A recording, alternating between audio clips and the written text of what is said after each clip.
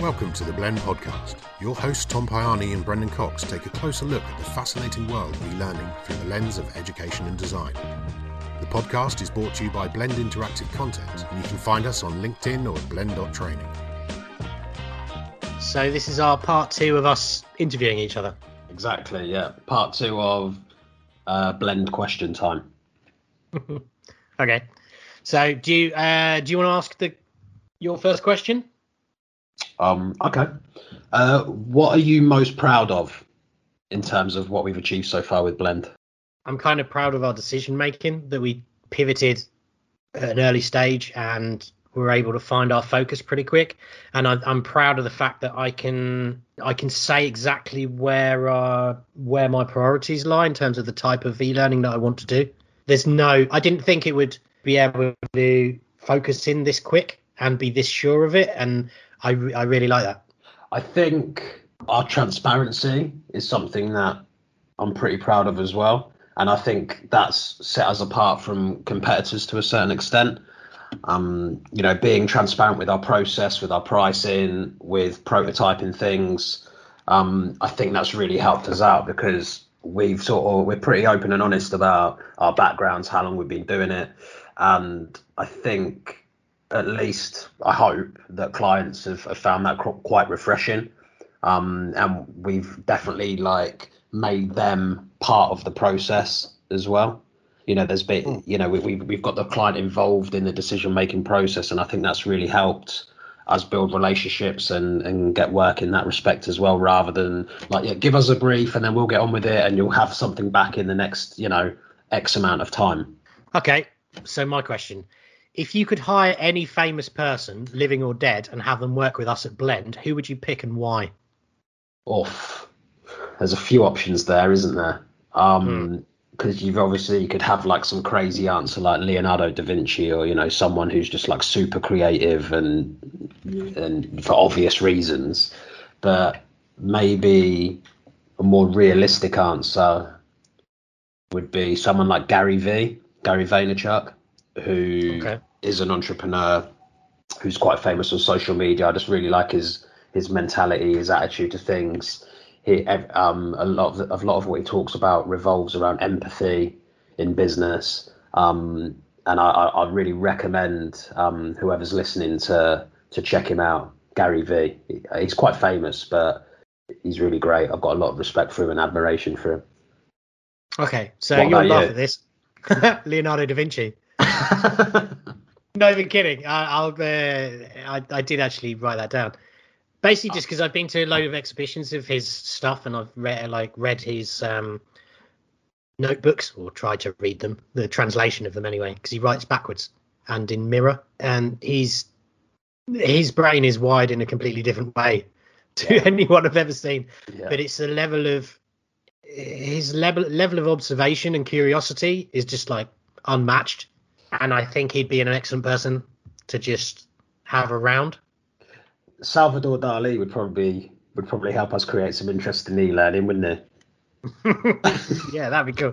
I think they could have a whole podcast episode on Dream Team. Yeah, because now I can think of loads. Studio.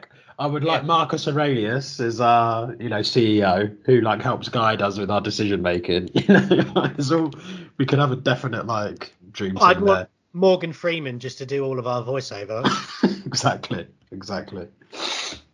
Yeah, that's definitely an episode in itself, isn't it? That's a good idea, that. Okay, what's your biggest strength in terms of what you contribute to Blend? Where do you see your superpower? Empathy. I'd say empathy, because I tend to be hyper empathetic towards people, and so I put myself in their shoes really quickly. Obviously, everything's always a double-edged sword, isn't it? Because if you're too empathetic, you can get upset when other people are upset, or you feel really strongly about something and read into stuff. But at the same time, with something like e-learning, I think being empathetic is really useful, because as soon as we start designing something, I can imagine me doing it, and that really helps, because then I can kind of cut the fat and remove the things that don't help and go off course, kind of thing. So I think that's useful. And also being able to talk to clients and speak to studios and general kind of interacting with other people, it helps as well. I'd have to agree with you that I would say empathy is the number one trait, most important trait, or the trait I value the most highly in not just running a business, but in life, really, isn't it? And it just trickles down to all other social skills and emotional intelligence and everything like that. Okay. So what would you say is your strength? Well, I'd like to think I've got decent social skills as well. I think we both have. In a more practical sense, I think I'm pretty good at creating roadmaps for learners to get them from point A to point B, and learning something in an efficient way, how to achieve that learning objective in the most efficient and engaging way. I've had a lot of practice doing that in my career, and I think I am quite good at finding the shortest route between those 2 points, but that also achieves whatever learning goal there is. Yeah, that makes sense. I agree. I'd say storytelling as well, because we both love stories. We both love our movies, TV, computer games, all that kind of stuff. And I think that's sort of always been a core principle of what we like doing as well. So I think and often your strengths are the things you enjoy the most, and that's the bit we enjoy the most. Being creative and storytelling through the creating stories through the learning. Okay, so my question then, what's one of your favourite practical tips for developing e-learning? I guess in a more general sense, if you want to be an instructional designer or e-learning developer, just get the free trial of Storyline, open it up and play around with it, and get some YouTube videos up, get some tutorials up, get some stock assets in there, and just do stuff with it. Yeah, because I think a lot of people have this problem, and I've had this problem myself in the past as well, where you end up reading so many books about something, you talk about something, you analyze, all sorts before you've even touched the software or you've even started doing anything practically. And I think for me, it's a procrastination mechanism that people use. There's no excuse. If you want to be an instructional designer or get involved in e-learning, the first thing you should do is download Storyline. That's the first thing you should do, and just play around with it. There's loads of people like Devlin Peck and people like that out there who have tutorials, good YouTube channels. They walkthroughs, how to make projects and stuff like that. You don't need to read 10 books on Storyline or about instructional design before you do that. I'm not saying there's not a place for that. Of course, there's a place for the theory and understanding the sort of more analytical side of it, but just get on with making something. I feel quite strongly about that. Yeah, and if you're learning to do it, pick a subject that you're interested in, because Definitely. It will make everything a million times easier to actually just do. Definitely. I always remember it was really difficult to learn piano at school because none of the songs were cool. Yeah. I mean, so that's the key. If you want to learn how to play piano, play Michael Jackson on it. Yeah, I mean, this is a key point in terms of any type of learning. In the past when I taught languages as a teacher, I often made sure that whoever the students were and the profiles of those students in the class, I picked content that I knew would engage them. So if I had a group of 13, 14-year-old lads and they loved their football, then they were non-native speakers, but so it was an English class. I made sure that all the materials that I gave them were connected with football, and all of a sudden you've given yourself a head start there in engaging them to learn, haven't you? Yeah. Okay. So mine would be, my practical tip is always be reductive. So like when you're making something, once you finish the first stage of making it, try and remove as much as you possibly can for it to still work. The way of doing that is to basically just look at everything that as you're doing it, and when you finish the first round of making something, ask yourself, how is this in service of helping the learner do what they need to do? If you can't answer that, take it out. Apple were a good example of a company that used reductive design. And I think being reductive applies to everything. So E equals MC squared. It's basically a lot of work behind a universally understood short formula. Well, it's when you reduce something in the context that you're talking about, it becomes elegant. Yeah, and I think it becomes more understandable as well. I think also being reductive in things like terminology, especially for industries that have a tendency to be quite wordy, it puts barriers of understanding to, like, they have to get over to actually work out what's going on. And I think being reductive with language as well is, like, the clearer you can visually describe something as well as in text, as well as in the learner journey, is always going to be better. So I'd say my top tip is that. And I think people who are often insecure or who sort of maybe look down on others, they often try to use certain language, certain vocabulary that makes themselves sound more intelligent or more of an expert, when it's not actually the case. It's just a facade. Yeah. And the thing is, all it is doing is just basically making it less accessible. Exactly. Exactly. That's the opposite of what you want to be doing when you're trying to teach someone something. Definitely. Okay. How would you like to improve yourself professionally in the next year? To improve myself professionally, I would like to start positioning myself as more of a consultant and less of a technician. I'd say that basically, as a designer who's worked in design for 20 odd years, there's always a tendency to jump into making things and to be seen as someone who's there to jump in and make everything. And I think that part of how I want to improve going forward is to actually build on that foundation of knowledge and use it strategically and help guide clients and work collaboratively with them to come up with solutions, but be comfortable handing it off to someone else to do the technical part. Yeah, I understand that. Although my answer is a little bit different. Even though I agree with you, there's a part of me that actually there's certain technical skills I'd like to improve, just for my own interest as well. I think also because we often share the discovery stage, the needs analysis, the instructional design part, and I'm obviously more heavily involved in the development side of it and you in the design side of it.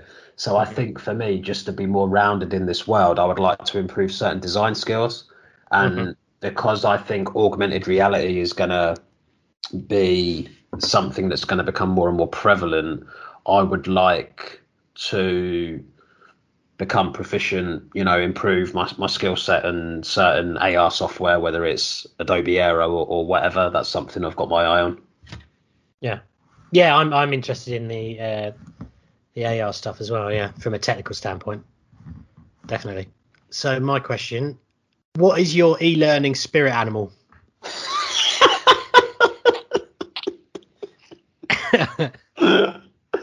You said it had to be linked to e-learning. My e-learning spirit animal. Yeah. Okay. I'm going to go for an otter. Oh, nice.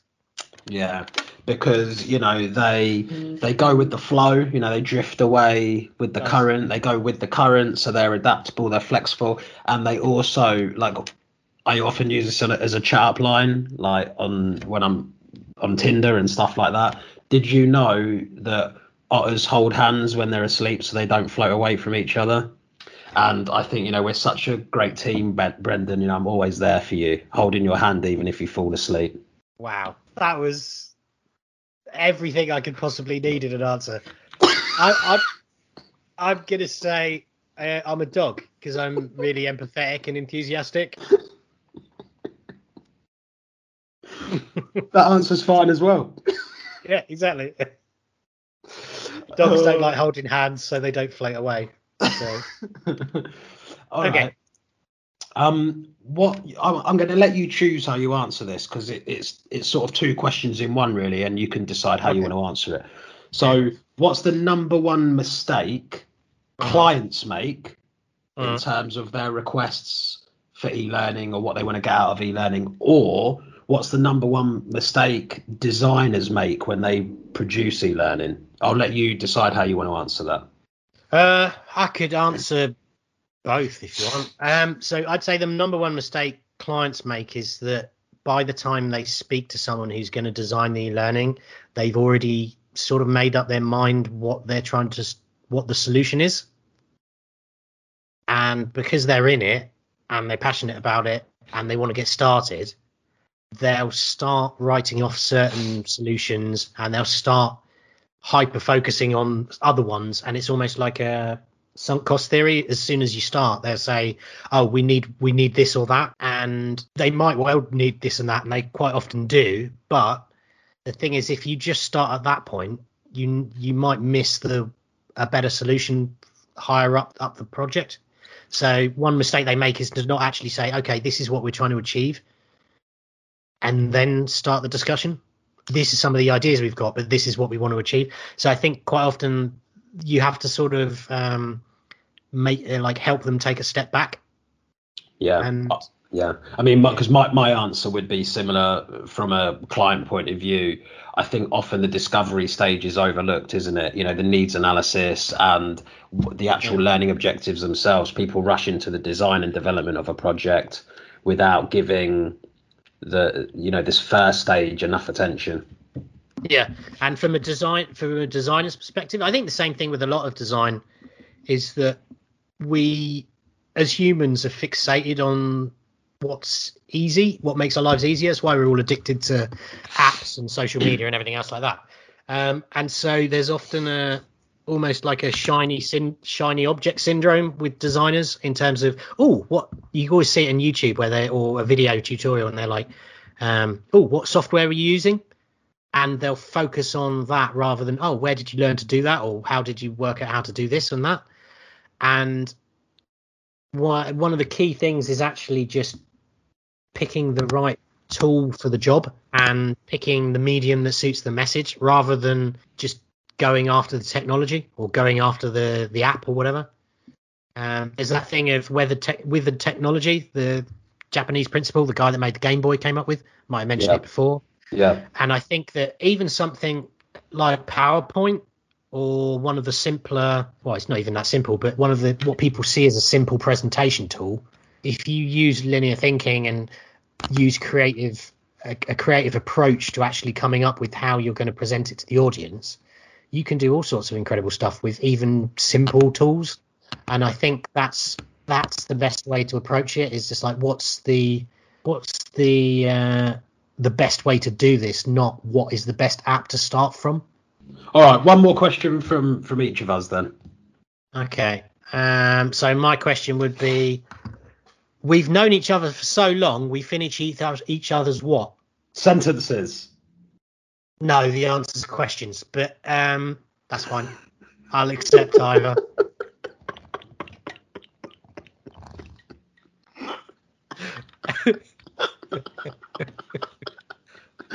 Okay, my real question was my proper question is, what are some of your favorite video games and why? Oh, cool.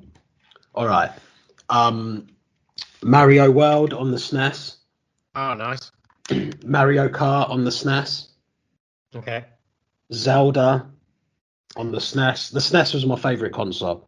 Okay, so I would say not just what are the games, but what was it you specifically? Can you think about what it is can you dig into like the essence of why you liked it? So, for example, Super Mario Kart for me was the social aspect. Yeah, it was definitely. Just playing it with your friends it was the best game for playing with your friends. Yeah, exactly. So trying to link it in with e-learning stuff, you've got like obviously the community thing, the social proof, all of that. Me and my mum always talk about like Mario Kart to this day. It was something that like bonded us when I was a kid. You know, so Mario Kart's a great example for that. Then you've got things like Zelda and Mario World. These, sandbox style games for me introduced me to like RPGs and Mario, not so much, Zelda more. But this world, exploring this world was amazing to me. Then you've got Championship Manager or Football Manager. That's probably the game I've spent the most hours of my life on. And that was just because it was just super addictive, to be honest. Then other games I really liked on PC, like The Sims or SimCity, these types of games, because, again, sandbox learning, open-ended learning or gameplay, we've studied that a lot. ourselves for Blend, haven't we? Because Will Wright is a bit of a hero of ours. Game theory that he used just ticks so many boxes in terms of what a video game should be. The open-endedness was amazing, I thought, and like Civilization and Age of Empires, games like these. Sam and Max Hit the Road. Okay, I could go off on one here. What are yours? So Monkey Island was the first one, the point-and-click adventure, where I really I saw the sense of humour and sarcasm coming into the games. Yeah. And I absolutely loved it. So like the sense of humour and the surprise and the comedy aspect of it. I'd never played a game that was funny before, that really stood out. Zelda was definitely the sense of adventure. I used to draw the maps for my mate while he was playing it, and had like that kind of diamond shaped like graph paper that you had at school. Yeah. And I had like a massive like 2 meter square map of like the whole of the original Zelda. So that kind of, I think I've always liked maps. Oh, another one to add into these types of games, Final Fantasy VII. Do you remember that one? That was on the PlayStation 1. I've never played any of the Final Fantasy ones, actually. You'd like it. I loved things like Fallout, which is like a dystopian future, but with a role-playing game. So I basically get very addicted to skill development stuffs within games. Okay. So things like Skyrim or Fallout or whatever, where you basically run around and pick up things and make your weapons better and make your armor better and build skills. I find it very addictive as a kind of reward system for playing these things. And then there's one called that's less famous than that lot, called Journey, that I remember going around to my friend's house and he was just like, oh, you need to have a look at this because this looks amazing. And it's one of the most beautiful games I've ever played. And it's like a dream would be the best way of describing it. So just Google Journey video game. Well, there's all these games we can put in the show notes, can't we? Yeah. And I highly recommend it. It's not expensive. It doesn't take long to play. It's quite short, but it's a beautiful, beautiful game. Like the light in it just alone it's worth playing it. The Last of Us is amazing for storytelling, and sort of tension building on a whole nother level. And then things like Batman and stuff like that. I've just really enjoyed that sense of storytelling and immersion, where you're almost in like a whole city. Okay, cool. I mean, yeah, we could talk about video games for a long time. Do one last question. I think you'll like this one. Okay. So final question then. Yep. Name 3 books you would recommend to anybody. Okay. Marcus Aurelius Meditations. Mm-hmm. Awareness by Anthony DeMello. Yep. And Radical Acceptance by Tara Brach. Okay, cool. Mine would be Feel the Fear and Do It Anyway by Suzanne Jeffers. The Power of Moments by Chip and Dan Heath. And Mastery by Robert Greene. Basically, like the Feel the Fear and Do It Anyway makes you realise that everything that we kind of do or put off or question ourselves about is rooted in a fear. And it's normally a fear based on rejection of some sort. So it's really interesting how it's got practical tools for like how you can overcome that and sort of quieten that inner critic. Power of Moments is really cool because it basically tells you like how to really create connections between moments and people, and like that means that the people around you, the people that do your e-learning, everything. So that's really interesting. And then Mastery by Robert Greene is a really good one on how to get good at something. Okay. Yeah, I'm going to add in one more. A New Earth by Eckhart Tolle. So yeah, yours, I think yours are pretty cool in terms of entrepreneurship, building a business, communication skills, stuff like that. Because I've read all of those you've mentioned. Mine are a bit more general about spirituality and just a mindset, you know. Great. This was fun. Yeah. Okay. Well, no doubt there'll be a part 3 at some point. But yeah, hope you all enjoyed listening. Cool. I will speak to you soon. Okay, chat to you soon. Bye.